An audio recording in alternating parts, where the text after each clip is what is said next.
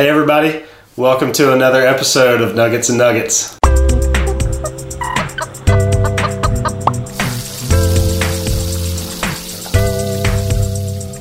Episode 7. Number 7.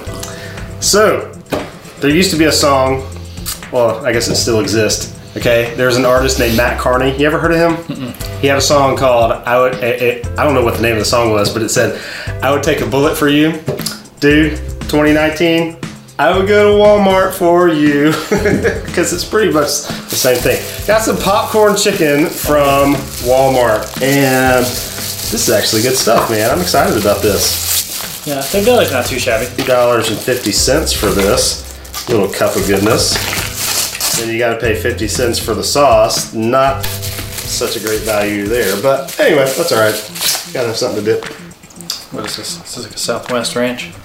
Buffalo style ranch. Buffalo and honey mustard. That's what I want. So, yeah, man. Alright. Cool. It's good. Better than McDonald's. What are we talking about today? Well, we got several things to talk about. We should probably talk quick. First of all, fall retreat was fantastic. It was so great. Kyle's wearing the shirt. I am not. I'm wearing a Mud Red shirt, which is almost like a shirt. So, anyway, fall retreat was fantastic. We had a great time. Loved it. Had to push back our start time just a little bit because apparently there was a tropical storm coming through. That sort of didn't really happen, but that's okay. We had a great time. Thanks for sending your kids. Can't wait for next year. Everything went really well. We had a great time playing this game called Racquetball, which is like kickball with a bat or baseball with a kickball, however you want to term that. Anyway, they went nuts for that, and that was their idea. That's what they wanted to do. So anyway, played some racquetball, but we also, some of us, a few of us, a small select group, played disc golf. They have a disc golf course there at Camp Okaloosa, and so we used it this year. It was so much fun. It's a blast. Kyle is a pro. He's played a lot. I'd never played before. And so it was a new experience for me and Dakota. I don't know if Alec had played before. I don't think Trey had played before. But we had a blast. And so Kyle and I, we came home motivated, okay? We were really motivated. And we have some super exciting news to share with you. We have created, right here on our campus here at Emmanuel, a disc golf course. Now you may think that we're being silly here, but we are dead level serious. This is a legitimate 9-hole course. It is legit. Like, it's awesome. Too legit. It is super, super cool. So Kyle can put up a graphic of our course, and we'll put it right here. And right there. There it is. Look at that. Isn't that amazing? So 9 holes, different par lengths, or different lengths and pars, and you know, this and that. It's awesome, man. Yeah. I'm super excited. So if you are interested in playing, then get yourself a set, okay? Mouse ears. I'm so excited. Kyle and Maddie got this set for me, and I got emotional because I was just so excited. So anyway, primary colors. So Michael can see them. Because if you can't see your disc when you're playing, right, it's gone. That could be problematic for me. But anyway, so.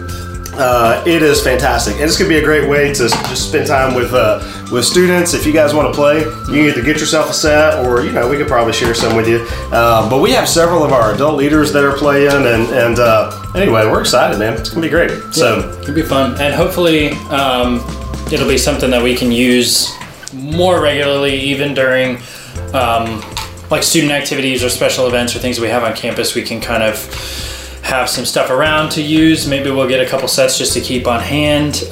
If you come up here during the week after school or something, and you just come by my office and you're like, hey, I'm gonna play disc golf, then I will come play with you. So yeah, totally. So we're ready to go. You guys stop by. So anyhow, that's that. Really excited about that. While you were talking, I was cramming in nuggets. This food's so good.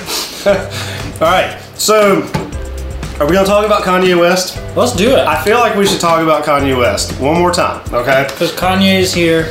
He's here. Jesus is king. Jesus is king. It's out. And so have you listened to the album? Yes, I've listened to it twice. Okay.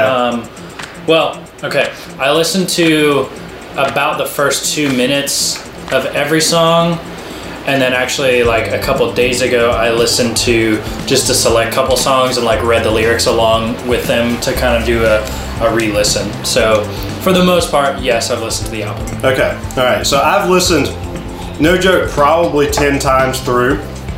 I've had a lot of things going on, working on projects at my house and different things like that, and so I just, pop the earbuds in and listen. And so here's the things that I wanted to mention, in regards to this. If you look online, it depends on where you look and who you're talking to. Lots of wide-ranging opinions, from people who are believers and non-believers. So I've seen people who are Christians that are excited. I've seen Christians who are, 2 thumbs way down, and and then lots of things in between. The things that I noticed and that I take away from it are this. First of all, I have no trouble believing this man has had a genuine conversion experience and is really excited about his faith in Christ. And so to that end, I mean, it was really encouraging to me. I found myself getting emotional a couple of times simply because, knowing where he's come from and things that he's gone through, and just feeling like he's really putting a lot of things together in his own heart, for the first time, that he has obviously been struggling with or trying to figure out over decades. For me, that was just really, really exciting and encouraging. I think that there's a rapper, a Christian rapper named Shai Linne. Okay, so Shai Linne is like, if a theology book could just rap, that would be a good description of him. His lyrics are incredibly deep and detailed and things like that. And so I saw this thread that he posted on Twitter, and one of the comments that he made, I mean, he was just all for it. He was excited and thankful for it. One of the comments he made was something to the extent of, when a newborn cries, we don't look down on them for their passion, something like that. And so that being said, I felt like what he was saying and what I have kind of felt is that don't listen to this expecting him to be your next pastor. And that's where, like, I feel like some people have they expect perfection out of a new believer in his theology and things like that. I mean, there are definitely things that I feel like, we can't agree on that. I do hear through a couple of verses in a couple of songs, as well as in some of the interviews that he has given since then, I feel like there's some false prosperity theology that he's going to have to work through, and I'm praying that he does, things like that. But there is still like this joy that I've never seen in him. Mm-hmm. In this one song, he's referencing a bunch of several Bible verses, and for me, that was one of the things that almost brought me to tears, because I thought, here's a new believer that's basically telling you every Bible verse he knows. And he's just excited about, these are the ones that I know. Let me work them into a song. I don't know. I just, and he wasn't wrong in how he was using them. Yeah. Are you gonna learn everything there is to know about Christ and salvation through listening to this album? No. Is he your next pastor? No. Is there some good music there? Yeah, there is, totally. So, you need to be wise and discerning, as you should be in every other aspect of your life. Mm-hmm. So, yeah, I'm definitely encouraged by a lot of his lyrics. I know I had some conversations with a couple of friends of mine about it recently, and coming at it from, like, I'm not super into the big like rap or hip hop scene, so I feel like I'm not in a very high place of authority to speak on how good or how bad or how well made or how not well made it is. However, I am a musician, and so from a musical standpoint, the first time I listened to it, I wasn't really impressed musically. Mm-hmm. Like, I just felt like it really didn't have that much intricacy to it. It was it felt a little lazy to me. But even so, like, the next time that I listened to it, I was able to hear a little bit more of some of the complexity that was put into it. But still, for me, the music side of it is not even a concern for me in everything that's going on. Like, for me, the things that I'm focusing on and the things that I'm excited about are the fact that there is a new believer, and like somebody has put their faith and trust in Jesus, and we should celebrate that regardless of who it is. And secondly, that people who arguably may never have set foot in a church or gone to any church service or listened to a Christian artist have heard, if not the full gospel, then at least aspects of the gospel that never would have heard it otherwise. Right. So even if rap isn't your thing, like it's not really mine, even if Kanye West's style of rap isn't your thing, like this is a crazy cool thing that's happening in our culture. And I've seen a lot of skepticism online, and I started that way, but after watching a couple of interviews, I'm really excited. One of the interviews that I saw today was I don't remember who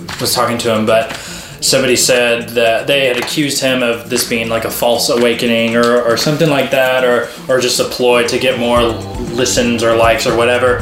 And his response was, when you're asleep, you know you're asleep, and when you're awake, you know you're awake, and you can tell the difference, but you can't tell a sleeping person that they're awake. Like when you're sleeping, you don't, or something along those lines. And it was really, I'm butchering this, I'm so sorry.